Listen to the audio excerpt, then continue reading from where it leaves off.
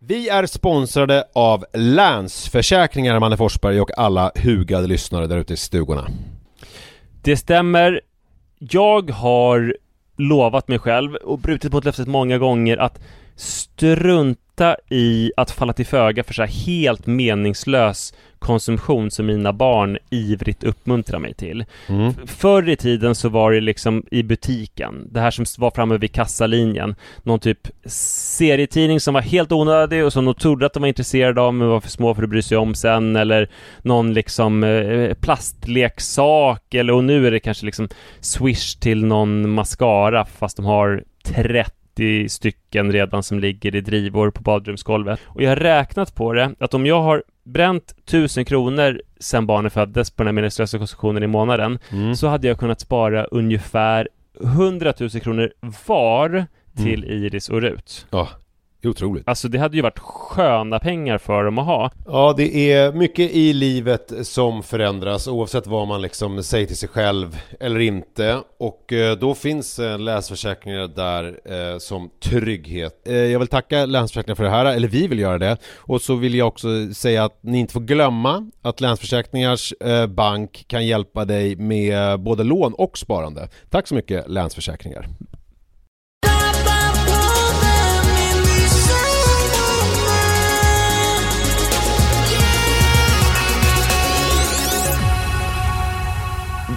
Halli, hallå, låt bollen gå högt upp i det blå. Välkomna till Pappapodden. Det är så jävla roligt att du blommar ut som någon slags jävla virrgubbe. Du, Nisse Edvall, har alltid varit min stora förebild vad gäller ordning och struktur.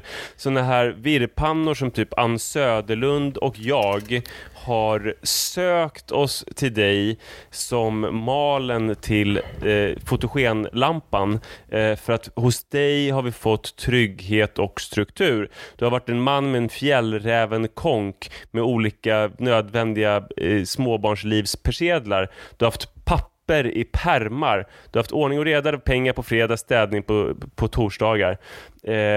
Allt det har rämnat nu. Vi skulle spela in klockan 9:30, men då hade du åkt till din tillfälliga arbetsbostad, din pappas söderlägenhet. Men du stod där utan nycklar så behövde åka hem och spela in istället.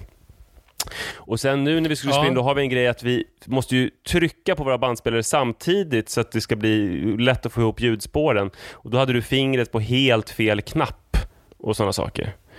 Och, det var kanske inte det starkaste. Jo, det var det ju verkligen. För det är någonting som vi har gjort nu i 7 år och du helt plötsligt har fingret på fel knapp.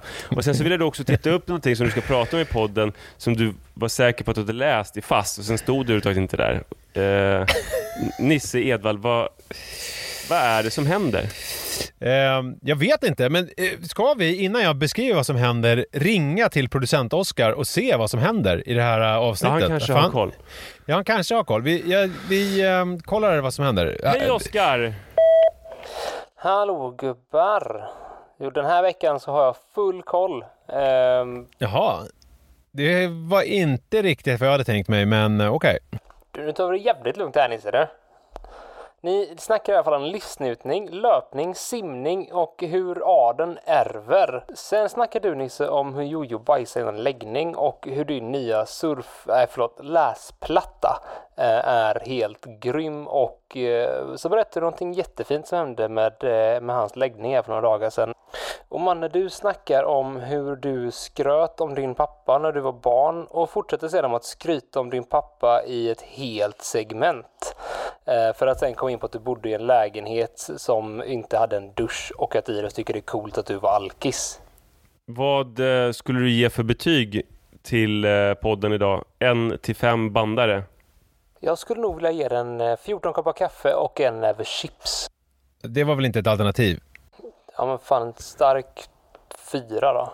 Kommer Nisse hitta tillbaka till någon slags struktur längre fram om du får framtidsbana? Ja, så man fortsätter att självmedicinera sig som man håller på nu, så fan, vad som helst kan hända. Ja, det låter bra. Tack så mycket, Oscar. Vi hörs i framtiden igen. Var var vi? Jo.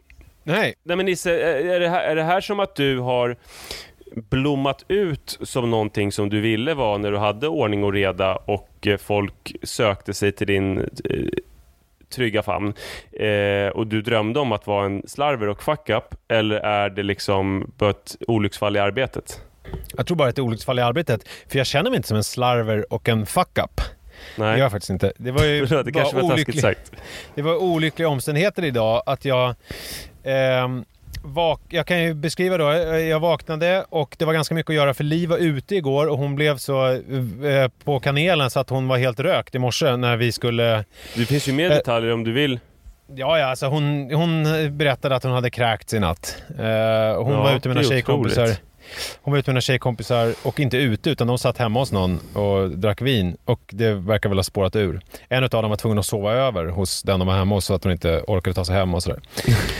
Men då var ju morgonbestyren, vilket ju inte är så jättebetungande eftersom det bara handlar om jojo, för mannen sov ju, var ju på mitt bord då. Och så samtidigt så skulle jag ju ta mig till Ringvägen, en halvtimme cykeltur knapp, och spela in Pappapodden med dig. Och då så gjorde jag ju liksom allting som jag skulle göra, förutom en detalj, och det var att få med mig nyckeln. Men vänta, nu var det ju som att du pratade mycket om Li, alltså som att det var lite hennes fylla spelade in här. Nej, det var ju du som sa, vill du berätta om den? Och du gjorde Nej, det var ju för att du hade börjat berätta innan om att hon kom hem och var full. Ja, men alltså det var ju att hon var ju väldigt frånvarande i morse. Och jag hade ju liksom, när jag planerade igår när jag gick och la mig, så tänkte jag så här: ja men nu har jag hållit på med ungarna hela tiden, så då kan jag bara sticka hemifrån direkt imorgon. Då behöver inte jag hålla på så mycket. Då kan jag sticka hemifrån utan nycklar. Då hade jag nog kommit ihåg nycklarna. Sen till saken har jag också att nycklarna hänger ju inte... Jag är ju lite sådär anal, så att jag vill att saker ska vara på ett visst ställe, annars så glömmer jag dem lätt.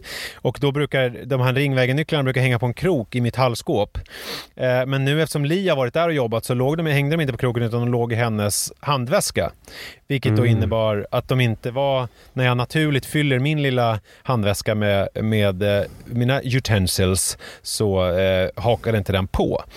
Ja, och så att det var väl det. Men det som slog mig när jag cyklade in, det var ju något så underbart som är just nu. Ja. Och det är ju lindblomningen. Finns det något härligare än lindblomningen, Manne? Nej, det är jättehärligt.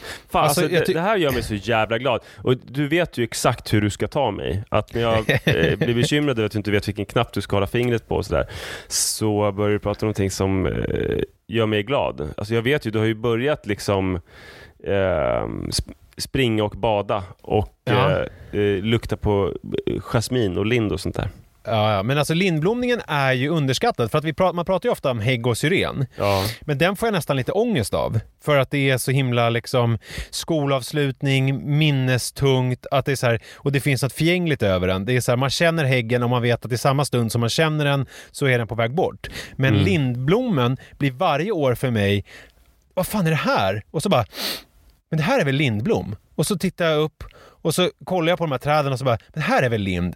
Det här är väl lindblom? Och så kollar jag upp på mobilen, lindblom, träd. Och så bara, ja, det här är ju lindblom. Fan vad jag älskar lindblom. Och så är det som att jag glömmer bort det varje år lite grann, men blir påminn om. Men det slår mig liksom, jag förväntar mig det inte på samma sätt som jag gör med häggen eller syrenen, utan det bara kommer emot mig. Och det är liksom inte heller associerat med något avslut, för det är ju mer en sommardoft i allmänhet. Det är liksom inte skolavslutning eller någonting sånt, utan det är bara sommarlov på något sätt. Ja, otroligt. Ja, kul. Otroligt är det.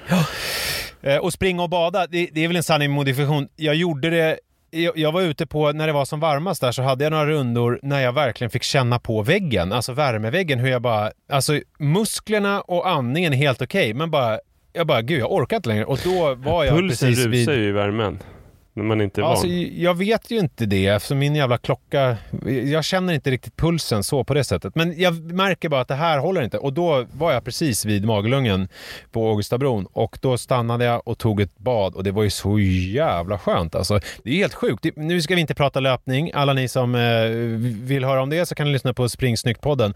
Men det jag vill säga är att det är så otroligt, för jag sprang en långrunda när jag sprang i stekande sol på Norrmälla strand och sen på Stadsgården, och jag var helt rökt. I Stockholm.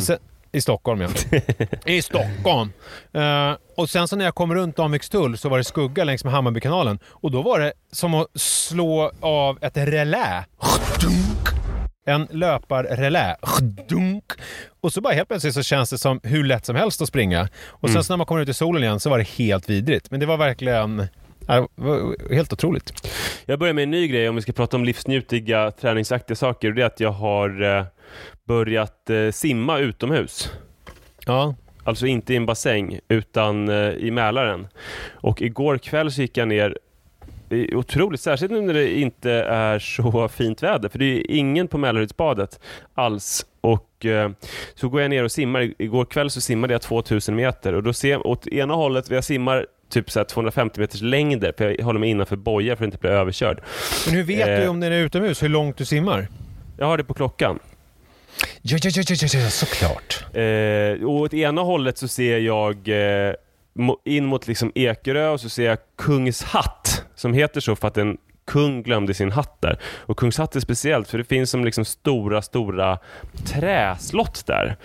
Som de flesta märkliga arrenden tror jag. Och så ser man då Sätraskogen, den här klorofyllda.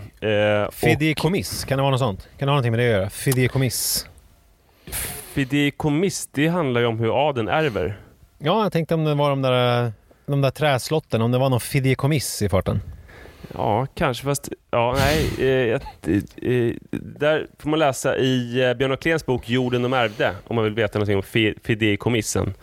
Tar den upp Kungshatt? Nej, det gör den inte. Och sen åt andra hållet när man vänder då ser man istället Fågelön på sin vänstra sida.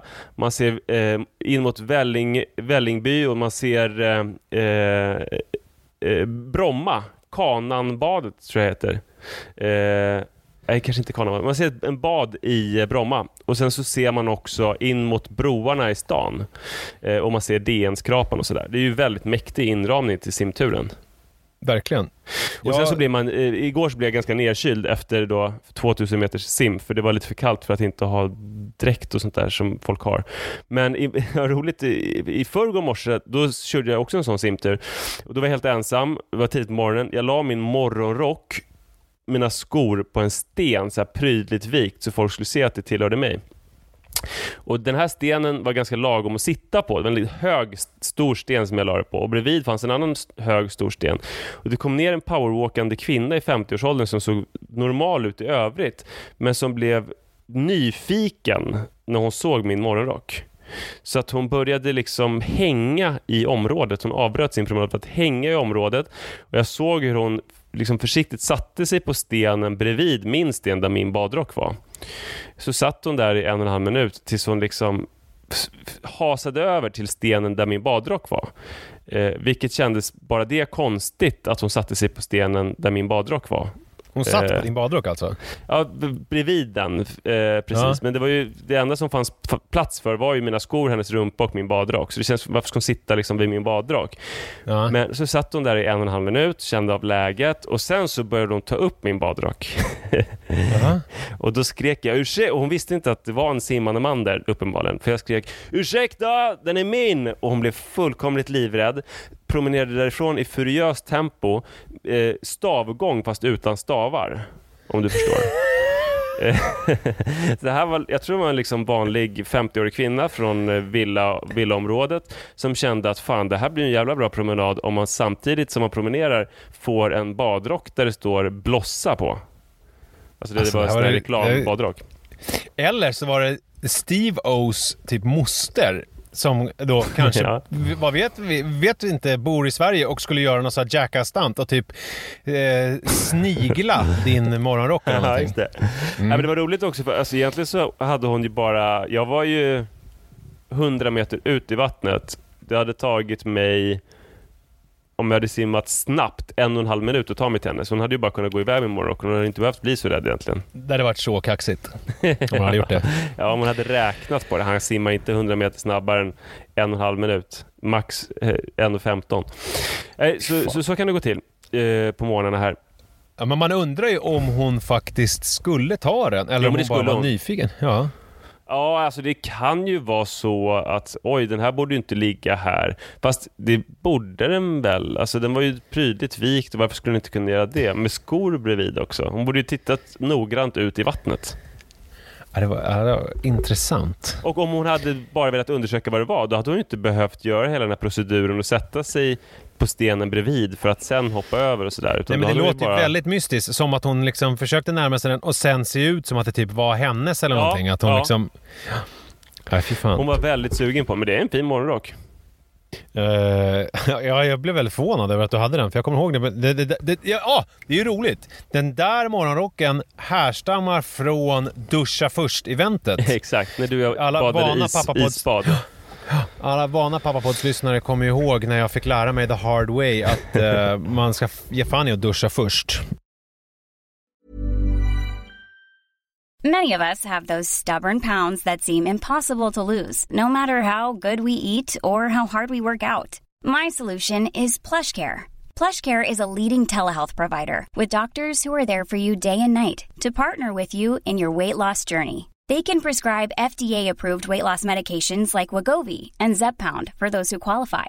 Plus, they accept most insurance plans. To get started, visit plushcare.com/weightloss. That's plushcare.com/weightloss.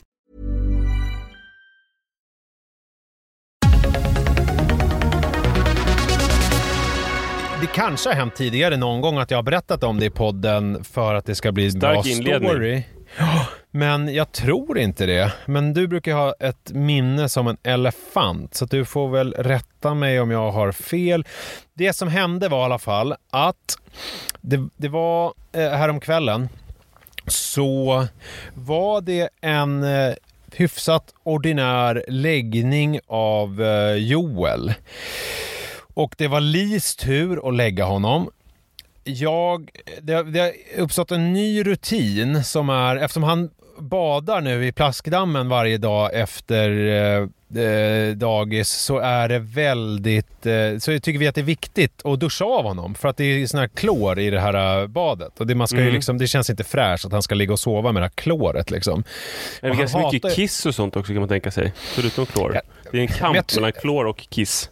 Ja, det kan man väl säga. Men jag tror ändå att de där plaskdammarna, de sköts jävligt bra liksom. Okay. Så att jag tror inte att det är så mycket mer kiss än i... Alltså de ska ju hålla samma kvalitet som liksom bassängerna på simhallarna liksom. Det byts ju vatten hela tiden och hålls på oss. Men det kanske är massa kiss i för att det kommer fulla människor och kissar i dem på natten. Jag vet inte. Skitsamma. Då i alla fall så har det uppstått en ny rutin som består i att han bajsar innan läggning. Alltså det har blivit så att han har satt sig liksom och bajat, och då har det varit ganska bra att passa på att duscha av honom efter att han har bajat. Och så är det samma sak varje gång, att nej, jag vill inte duscha, varför ska jag duscha? Och sen så duschar man och så blir det bra. Och då sen så var det så att jag gick och la mig och läste ett litet stickspår. Jag har ju skaffat en sån här läsplatta, vilket har revolutionerat min läsning. För vilken gång i ordningen vet jag inte, för jag vet att jag har sagt det tidigare att jag har revolutionerat min läsning. Senast var det väl någon av de här tjänsterna som jag började läsa på min mobil, eller att jag lånade böcker och läste på mobilen. Men det här är något helt annat, för det här är ju som att läsa en bok.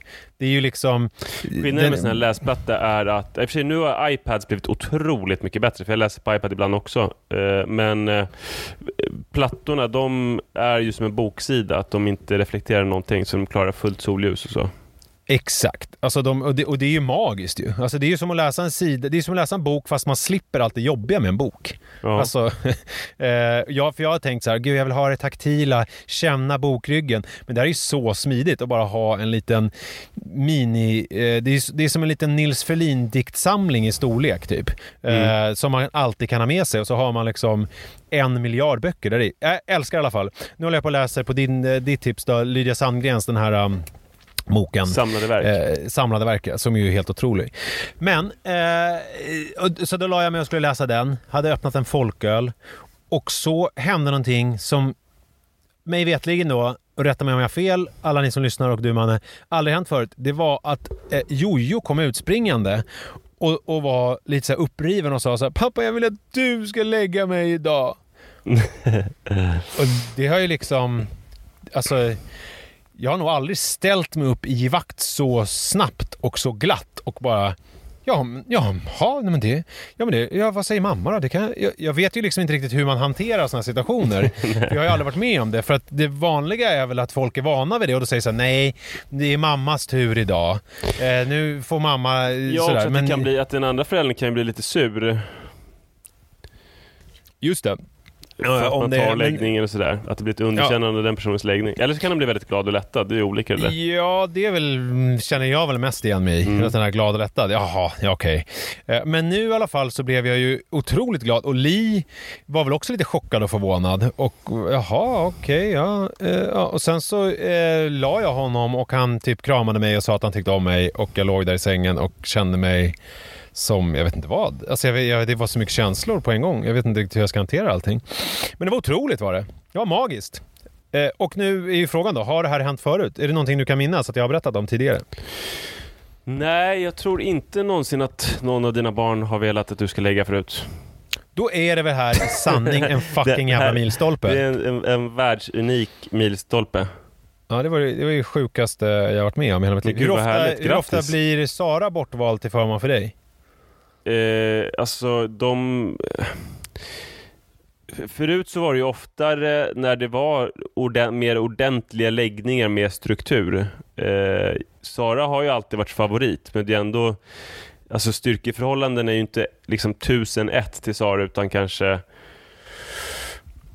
alltså att hon väljs eller efterfrågas i 75% av fallen och jag 25 eller något sånt där. Ett tag så var det faktiskt jävligt rättvist, för då var jag Iris favorit vad gäller läggning. Men Rut hade Sara som favorit. Och sen har det varit kortare perioder när kanske Rut har föredragit mig för att vi har just då hållit på med någon extra bra bok eller hon har varit lite pappig eller sådär. Men liksom sammantaget över hela barnets liv så skulle jag nog tro att Sara har efterfrågats 75%. Dock så har vi ju hållit på att vi kör varannan kväll oavsett vem som efterfrågas. Men då kan man ju säga att jag är jävligt populär just nu. Men däremot så är det väl lite så just nu att min förhoppning är ju då att Jojo ska bli min. Att jag ska vara hans favorit. Man kan väl inte riktigt säga det ännu att det har blivit så. Men Manne däremot har ju Li som klar favorit nu, för att hon faller till föga och lägger honom. För jag tycker att om han är uppe sent nu, som han är, och sitter och spelar till 11, då vill jag gå och lägga mig själv och då får han lägga sig själv liksom. Men Li är alltid så himla harig, är kanske fel uttryck, eller för snäll och liksom vill hålla på då. För han kommer ju oftast igång då klockan 11 och vill hålla på och ja, men jag vill gosa. Och då jag är lite mer benhård där och känner så här, ja, vill du gosa så you had your fucking chance, man.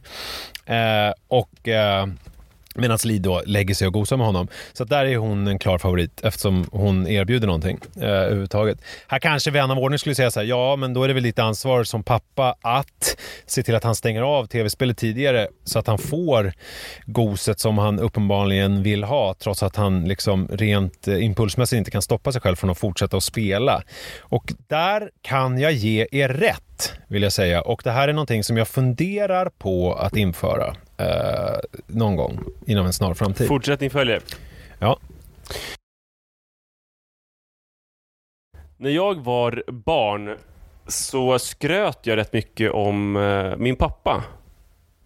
Det var väl någon slags rättvisa, alltså hemma vid att jag var mammig och hon var min favorit, men det var pappa som jag skröt om. Där känner jag igen lite grann från Manne, för jag vet att han pratar ju mer om mig med sina polare än vad han gör om mamma. Ja, det var ju pappa som kom hem i kostym och luktade Christian Dior-parfym.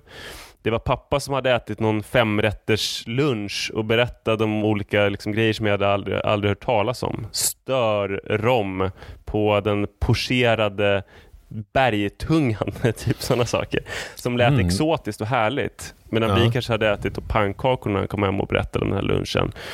Han var ute och liksom seglade på något jippo på dagen tillsammans med vad heter hon, skidåkaren som var så stor, Pernilla Wiberg. Ja, precis. Han kunde ha varit ute och seglat med Pernilla Wiberg på dagen och berättat om hur stora lårmuskler hon hade. Intressant, just Pernilla Wiberg. Ja, men jag minns det. Alltså han gick ju på events helt enkelt. Ja. Och det var ju liksom jävligt otroligt. Och dessutom så hade han ju jobbat med massa bemärkta människor. Ofta när vi satt och kollade på tv så kunde han liksom berätta den och den känner jag och den har jag jobbat med och sådär. Och mycket i det, alltså för pappa var ju som allra mest publik och känd och cool precis innan jag föddes. Alltså, hela 70-talet egentligen. Sen föddes jag 83 och då var han fortfarande med på tv och sånt där ibland och skrev grejer. Men då hade han bytt lite sida till att han startade företag och var konsult och gjorde företagsfilmer och rådgivning och sånt där. Så att han hade lite grann lämnat det publik. Alltså för mig fanns det nostalgivärde i så att shit vad sjukt. Han har jobbat med Gösta Ekman den yngre till exempel. Att om pappa fortfarande hade varit i det, då kanske man inte hade skrutit om det, för då hade man ju kanske suttit och fikat med Gösta Ekman den yngre. Förstår du? Men hur ofta känner du att du behöver förtydliga till Gösta Ekman den yngre om du pratar om din pappa? Gösta Ekman den äldre dog på 30-talet. Ja, okej. Ja, nej, men det var mest för dig, tänker jag. Jag förstod ju verkligen att det var... Jag tror att många av våra som lyssnar vet inte ens att vet knappt vem Gösta Ekman är. Den yngre eller den äldre. Men de vet väl det här att Gösta Ekman, den yngre, pratade om hur det var att vara känd redan som spermie. Ja, det antar jag att de vet. Jag förutsätter det.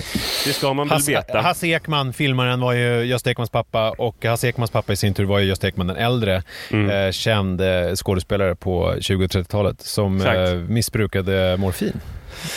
Men så att sådana här grejer skröt ju jag om liksom, när jag gick på Snättring i skolan, om att pappa kända människor och sånt där. Och ofta så tyckte vi folk att det var bara drygt och konstigt och obehagligt, och de hade kanske inte ens hört talas om. Och Gösta Ekman hade nog sett Morrhår och ärtor och sådär, men och Jönssonligan. Men framförallt Jönssonligan tror jag. Ja, en del referenser funkade ju liksom inte. Till exempel om något som var mer aktuellt då var att Bosse Strömstedt hade varit och käkat middag hos oss. Chefredaktören för Expressen. Och Niklas Strömstedts pappa. Och Lisen Strömstedts pappa också, får vi inte missa. Nej. Och det kunde jag skryta om. Det visste ju mina kompisar inte ens vem det var.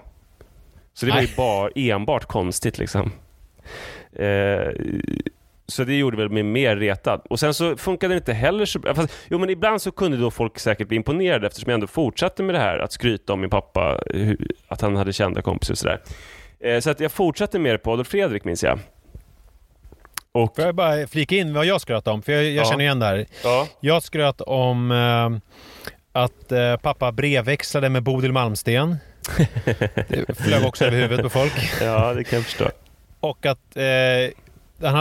i mitt fall så var det mycket att han hade kända namn i sin telefonbok. Det tyckte jag var kul att bläddra i. Jan Guillou tyckte jag var coolt. Att vi hade direktnumret till Jan Guillou. Det kände jag var jävligt ball. Och att jag också, en återkommande grej var att jag åt 18 isglassar på Jan Myrdals 60-årsfest. Det var också ett återkommande skryt som flög över huvudet på ganska många i Skogås när jag gick i lågstadiet. Ja, men Jan Guillou var ett skryt som jag också drog, och som faktiskt, alltså det var ju någon som folk visste vem det var. Det kunde jag väl dra sen på AF när vi, alltså om man pratade om, jag vet inte, ondskan eller sådär.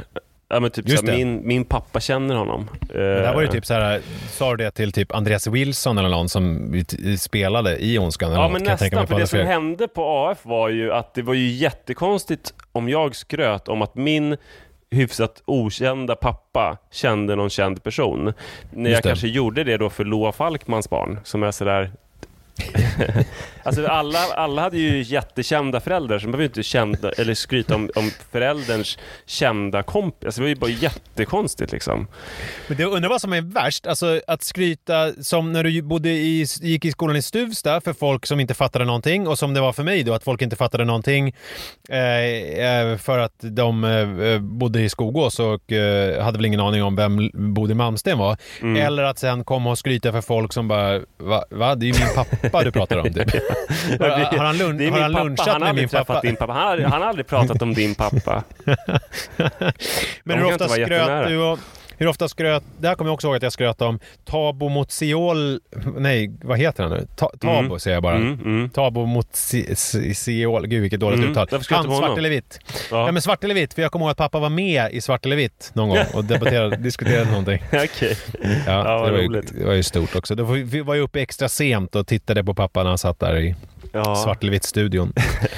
Nej, men jag kunde till exempel kanske skryta om Staffan Tjeja. Men Rebecca Tjeja gick ju, alltså att pappa hade haft någon kontakt med honom typ.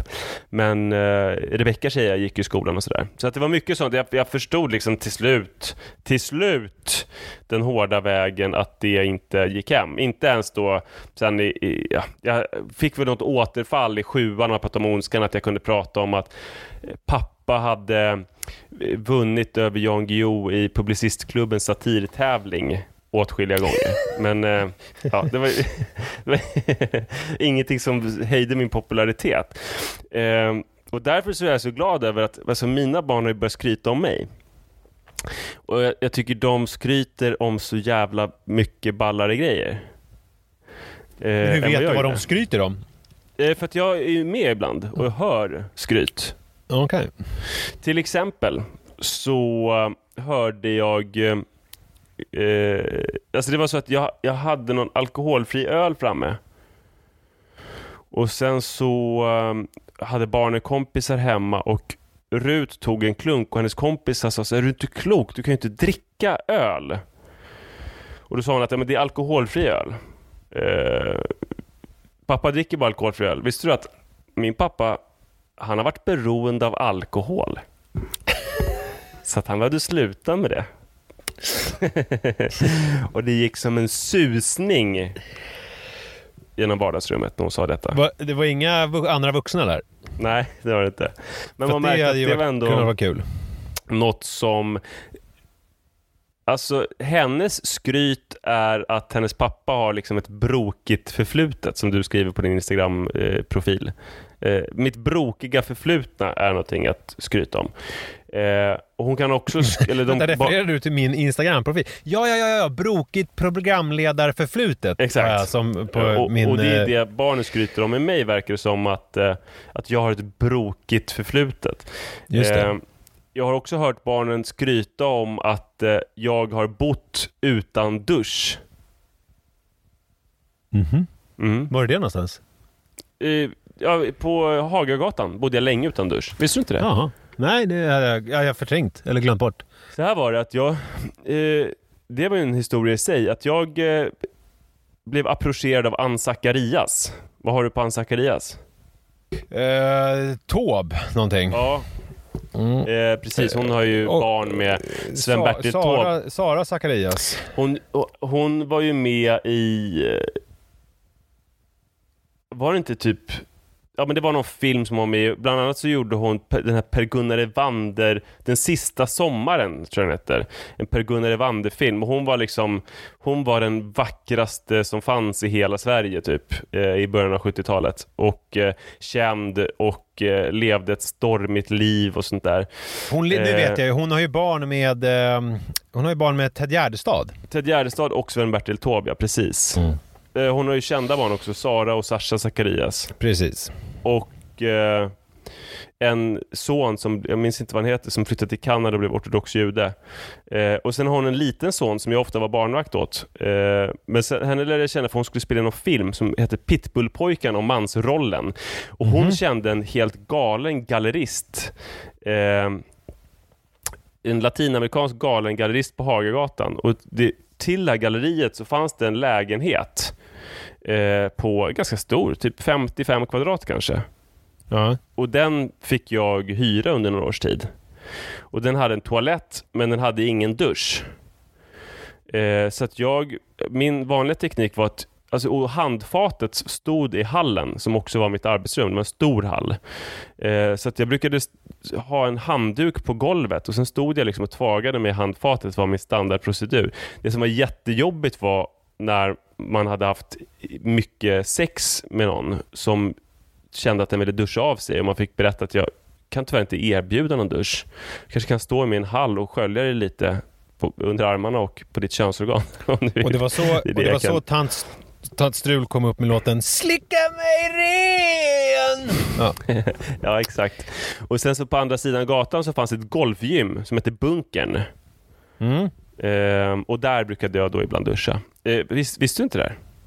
Nej, det här visste jag inte. Men det är otroligt spännande. Jag vill veta hur du tar när Rut berättar engagerat och glatt för sina kompisar om olika amfetaminstinna onanisessioner och grejer som försiggår på olika biltak och när du ligger med tjejer som du inte kommer ihåg dagen efter och allt, alltså när vänder det så att säga? När blir det här liksom skrytet inte längre någonting som... Nej, men det är väl där någonstans som det vänder.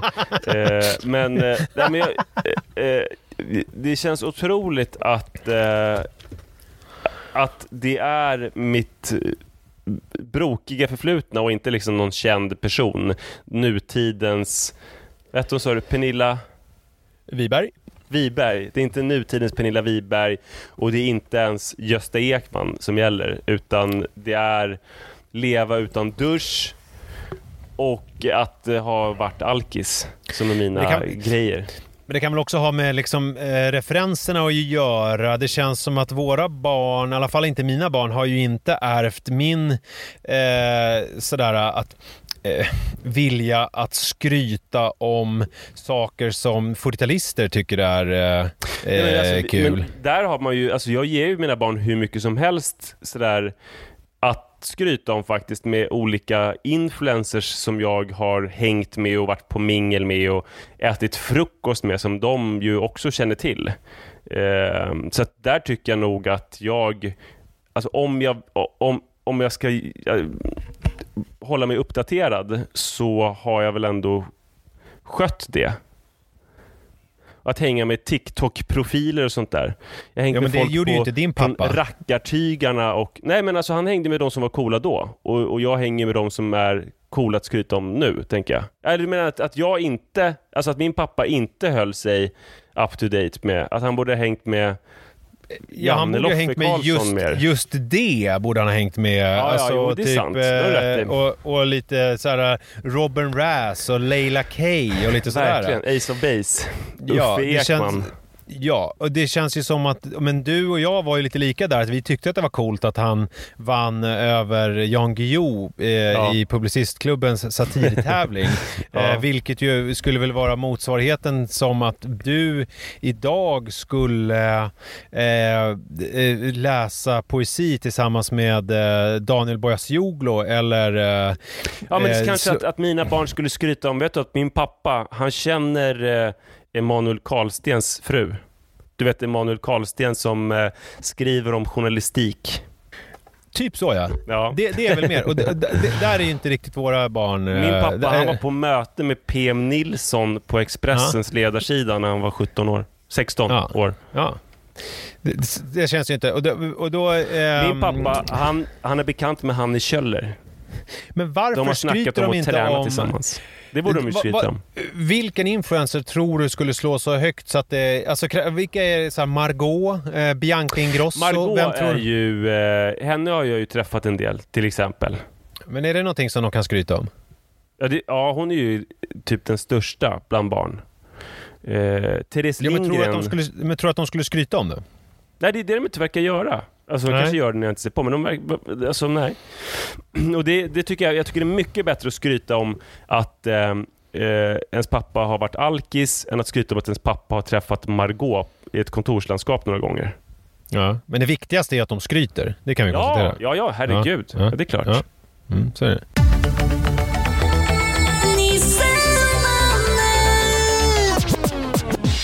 Jag har ju sedan 2 veckor tillbaks ätit escitalopram.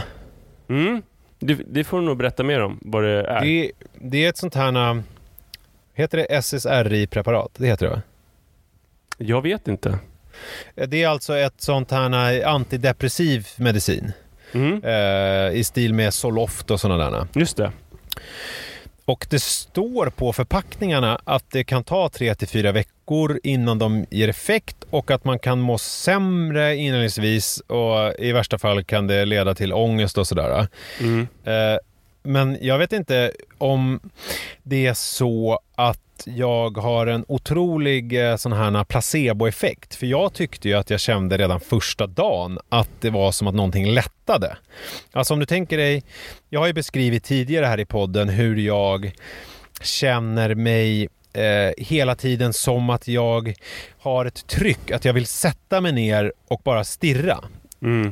Men att jag hela tiden tvingar mig själv upp och gör olika saker, men att det är som ett gummiband som drar mig ner i någon slags sysslolös stirrtillvaro hela tiden, som jag liksom måste tvinga mig ur. Alltså lite som att jag hela tiden trampar vatten. Förstår du vad jag menar? Och om jag slutar trampa så sjunker jag.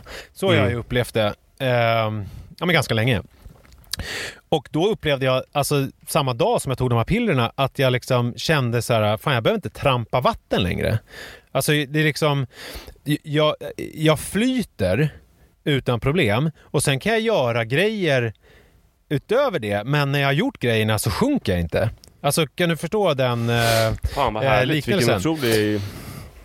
Ja, det har ju varit, men jag har ju hela tiden, eftersom jag har hela tiden läst så här 3-4 veckor, så har jag bara väntat på att det här bara är någon slags psykologisk placeboeffekt som kommer liksom gå ur kroppen, eller det kommer försvinna snart när jag fattar att det här bara är minus playing tricks on me. Men än så länge har det inte hänt, och nu har jag bestämt mig för att jag ska njuta i nuet, för det är väl också en grej. Men det är väl att de tar höjd för att det kan ta lång tid och att det kan vara jävligt olika för olika personer också. Ja, så är det. Det behöver inte betyda att det är placebo bara för att det kickar in tidigare än vad det står. Det är för att de inte vill att, alltså för att i extremfallen tar det 3-4 veckor. Då vill de inte att folk ska sluta ta pillerna innan de har fått chansen till effekt, väl? Så är det nog. Men det som jag hittade nu, det var att den här medicinen ges också till kvinnor som har grava PMS-problem. Och då när jag beskriver, vad när jag läser... Sa du? Escitalopram, ESCI. Ja, det är bra. För anteckningar, ungdomar, som Kalle Lind brukar säga i Snedtänkt. Escitalopram, är det så det heter? Men vad heter det, sa du? Låter som att ni behöver lite hjälp här. Escitalopram, ESCITALOPRAM. Det är, som ni sa, en SSRI antidepressiv tablett. Varsågoda. Men i alla fall, att man ger det här till kvinnor med grava PMS-besvär. Och då när jag läste om PMS, alltså så här snarstucken, aggressiv, liksom massa olika egenskaper som jag kände så här lät som att det var en beskrivning av mig. Och att det här var någonting som jag upplevde också försvann i samma stund som jag började äta de här tabletterna. Och då började jag tänka så här, är jag någon slags felande länk? Har jag bara gått runt i alla år och haft PMS? Världens längsta PMS, eftersom jag får ju aldrig mens. Nej. Så att det är ju liksom... Jag har gått runt med då en grav PMS som aldrig får någon slags utlösning, så att säga. Och sen så nu har jag käkat ett piller som hjälper mig. Lasse Anrell skrev om att män hade mans i någon söndagsbilaga. Nej, det påminner verkligen inte om det. Det gör det verkligen inte. Jag bara försöker jag menar söka en förklaring. att din tes påminner om det. Utan jag menar bara att män som har kvinnliga besvär påminner mig om det.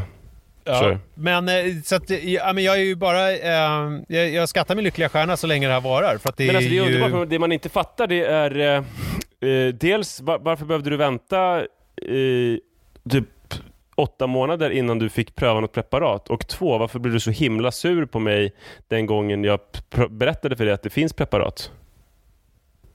Ska vi ta 2:an först? Ja.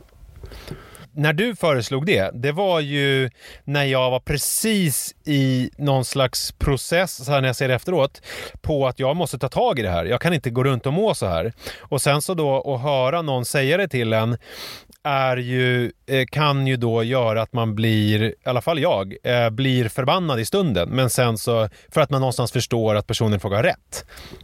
Ja. Du reagerade på att det var ett så manligt sätt att säga. Ja, men alltså jag tror jag sa ganska mycket grejer och har sagt ganska mycket grejer som jag egentligen inte menar, utan ibland har jag för stor käft för att istället för att säga fan vad jobbigt, fan vad ledsen jag blir när du säger så här, fan vad jobbigt, du har säkert rätt, och istället så börjar jag snärja in mig i olika konstiga experiment och förklaringar. Så tror jag att det var. Och det andra då, varför dröjer det? Du har ju ändå fått hjälp, så varför får man inte pröva någonting förrän efter jättelång tid? Som nu har hjälp på någon dag bara. Jag tror att i mitt fall så har det att göra med den här ADHD-grejen som spökade. Och då var det ju så att när det kom upp på bordet så var det som att allting kretsade kring att jag skulle få liksom en sån här diagnos. Ja. Och nu när det är på bordet, för nu är den liksom remissen inne i systemet, och då kan det ta typ 1 år innan utredningen, för att det är så långa väntetider, går av stapeln. Och då sa jag till psykologen på vårdcentralen, alltså jag pallar inte vänta 1 år på att en eventuell utredning och sen så kanske få någon slags medicin som gör att jag mår bättre. Kan man inte testa någonting nu?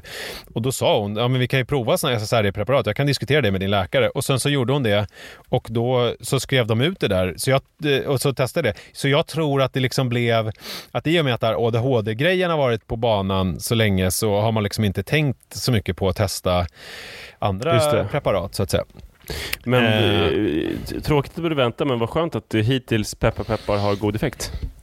Ja, alltså det är ju faktiskt ja men jag vill ju inte jinxa det, men det känns faktiskt otroligt bra. Alltså till exempel så kan jag har ju suttit, jag skriver ju, jag har inte pratat om i podden, men jag skriver åt ett företag som heter Snix, som är en app där man kan läsa och lyssna på texter. Där skriver jag relationskrönikor kan man säga. Så det kan ni kolla upp. Snix, SNICKS. Jag kollar upp det nu på en gång här bakom samtidigt. Det är bra. Och då har jag haft som beting att skriva en text varannan vecka, och det här har ju varit otroligt jobbigt för mig. Alltså jag har suttit och verkt fram de här texterna. Alltså det har verkligen varit skitjobbigt. Jag har liksom inte kunnat fokusera, skrivit typ en mening om dagen, suddat, alltså, och liksom fått skjuta upp deadlines och sådär. Och sen så skulle jag nu få inför sommaren så ville de ha 8 texter, en text i veckan. Och då tänkte jag, det här är omöjligt, tänkte jag. Men sen så hade jag börjat äta de här pillerna, och det som hände då var att jag på en dag författade 3 stycken texter. Fy fan, vilken bra grej. Alltså att jag kunde sitta ner och fokusera, och alltså så pass mycket så att jag liksom kunde få ur mig 3 texter. Alltså någonting som då har tagit 6 veckor tidigare. Ja, det är en jävla skillnad. Gjorde jag nu alltså på en dag, en arbetsdag. Ja, det är otroligt. Jag var med om en liknande grej. Det var förra onsdagen skulle jag skriva en krönika och hade lite ångest över det innan. Samma dag skulle jag springa 5000 meter så fort jag kunde. Och av någon anledning så kom jag inte igång för att skriva krönikan framåt eftermiddagen heller, så det lite för lite tid. Och för mig brukar det vara så att det tar en dag, fast det effektivt skrivande tar väl en timme. Men nu så lämnade jag telefonen utanför arbetsrummet, satte mig ner och skrev i 50 minuter, och sen var jag färdig. Jag gick igenom det en gång till, alltså 55 minuter totalt. Och så blev jag helt chockad över hur jag hade kunnat lyckas med det där för första gången i hela mitt liv. Alltså någon gång kanske det har gått bra, då kanske det har tagit liksom 3 timmar, för man har ändå surfat runt på någonting och sådär. Men nu tog det 55 minuter, och så insåg jag att det var för att jag hade sån fruktansvärd ångest över att jag skulle springa 5000 meter, så att jag hade liksom inte utrymme att härbärgera mer ångest, så jag bara liksom gjorde det av farten. Jag ser nu Kristoffer Kras skriver för Snix. Han är ju han som har skrivit Svenneskräp. Ja. Ja. Det känner jag inte till alls. Nej, vi var med jag intervjuade honom till Mama förut. Honom och Gustaf Fridolin, olika småbarnspappor. Nu har han väl en småbarnspappa. Jaha. Vilket associativt samtal det blev här på slutet så att säga. Ja, men jag kollade upp Snix här samtidigt. Ja. Ja, men så att, det känns ju faktiskt, och framförallt så känner jag mig ju som en mycket mycket bättre partner och förälder. Alltså, Ja, det har väl redan belönat sig då om du blir vald till läggning. Ja, verkligen. Och att det liksom är... det är liksom att inte vara sur och trött. Alltså vet du, jag känner att så mycket tid i mitt liv har gått ut till att jag har varit sur och trött. Mm.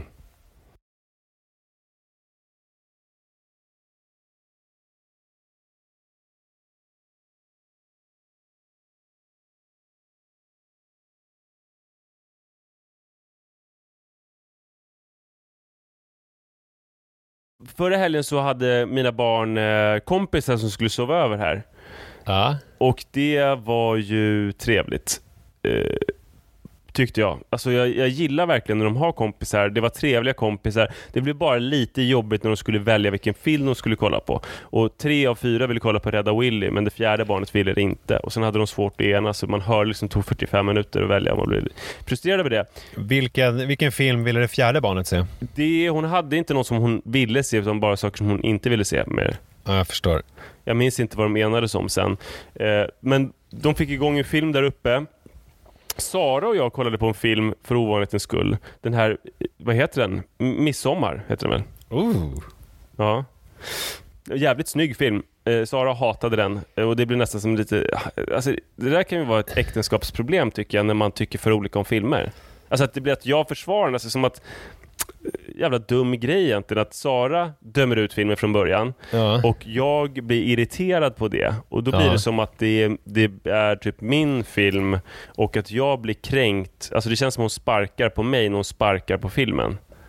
Ja, just det. Och hon blir irriterad över att jag har keff smak och att jag inte, alltså att jag försvarar. Alltså det blir nästan lite så här dålig stämning på grund av att vi tycker så olika om filmer, förstår du? Vilken mysig upplevelse ni hade. Verkligen. Alltså så var det inte hela tiden. Men ja, det blev lite laddat kring den här filmen, kände jag i alla fall. Men sen så gick jag och la mig vid 1-tiden och sa till barnen att nu bör ni också sova. Ja. Det var ett bör, inte ett skall. Nej, det var nog bör. Men sen så kunde inte jag sova för att de skulle sova i rummet intill, i arbetsrummet. Och... då störde de mig. Så då gick jag upp och sa lite bryska att nu måste ni vara tysta för att jag kan inte sova. Och sen så somnade jag in och vaknade 3:30 av att jag blev störd av dem. Ja. Och då var de ju fortfarande klarvakna 3:30. Just det. Och sen nästa dag... Och det var 4 barn, sa du? Ja, precis. Nej, Iris hade somnat för länge sedan. Hon var ju omöjlig när hon var liten, men nu är hon så här riktigt sömnig på kvällarna. Hon kan inte vara med på såna här grejer. Det var Rut och kompisarna. Iris hade somnat. Iris somnade väl vid liksom 12. Så. Men då blev jag jättearg och sa, ni måste sova, herregud. Det är ju liksom ljust ute. Alltså riktigt ljust var det ju. Och så somnade jag om. Och sen så fick jag reda på att de hade nästan lyckats dygna då. De hade sovit 1,5 timme. Och det var någonting som de hade pratat om att de ville göra, de dygnade och de var uppe och gjorde olika bus och hyss och roliga saker på natten och sånt där. Och det här är en så jävla... Jag måste adressera det. Det är så otroligt osunt ideal bland våra unga nu, det här med att man ska dygna. Ja, det är en riktig trend alltså. Det verkar som att alla ska göra det. Och jag minns så jävla tydligt, jag hängde ju inte med kompisar i den där åldern, utan jag minns när jag var exakt lika som Iris, sommaren efter 3:an, så är det massa dagboksanteckningar om att i natt ska jag vara vaken till solen går upp. Ja, just det. Det var jag försökte hela tiden. Det borde inte vara så svårt. Det var liksom klockan 3 kanske i början av sommaren. Och det skulle jag försöka. Och sen så, för att hålla mig vaken, skrev jag jättemycket i dagboken om vad jag hade gjort under dagen och vilka tjejer jag tyckte var snygga och sånt där. Men liksom ligga och skriva dagbok, man somnade efter en stund. Jag läste lite någon bok, jag skrev lite i min dagbok och sen så missade jag alltid. Sen nästa dagbok så tänkte jag, tyvärr, förlåt för att jag inte klarade det. Men jag somnade tyvärr. Och då somnade jag väl liksom vid 11:15 på kvällen. Det gick åt helvete. Ja. Och så ska det ju vara. För så sömnig ska man bli. Ja. Men de har ju en sån jävla underhållningsbuffé. Ja. Så att det är klart som fan att de fixar det. Det är doping. Ja, det är ju verkligen doping. De har tusentals filmer och de har iPads och de har spel och de har TikTok-danser som de kan öva på och kommentera och spela in och sådär.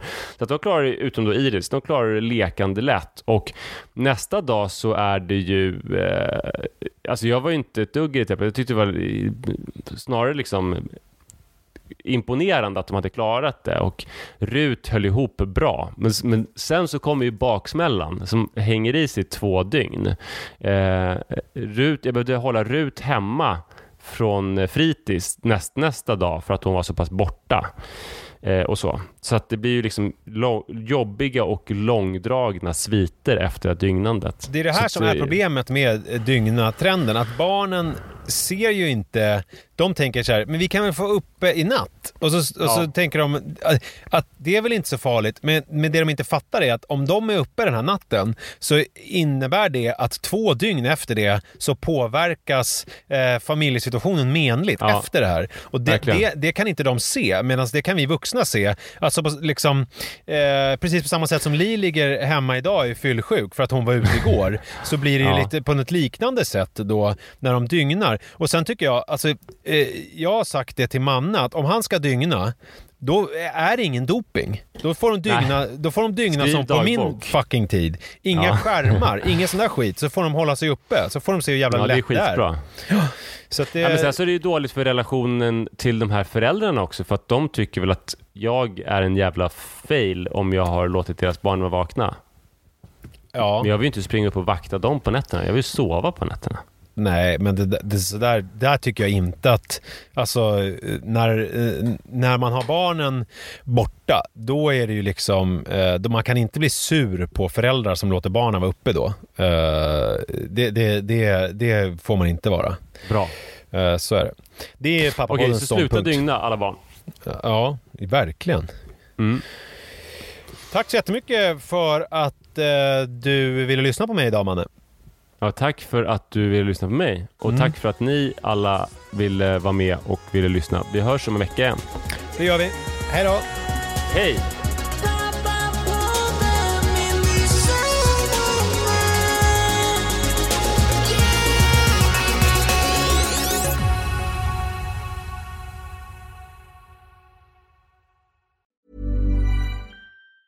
Hi, I'm Daniel, founder of Pretty Litter. Did you know cats tend to hide symptoms of sickness and pain? I learned this the hard way after losing my cat, Gingy. So I created Pretty Litter, a health monitoring litter that helps detect early signs of illness by changing colors, saving you money and potentially your cat's life. Pretty Litter is veterinarian developed, and it's the easiest way to keep tabs on your fur baby's health right at home. Go to prettylitter.com and use code ACAST for 20% off your first order and a free cat toy. Terms and conditions apply. See site for details.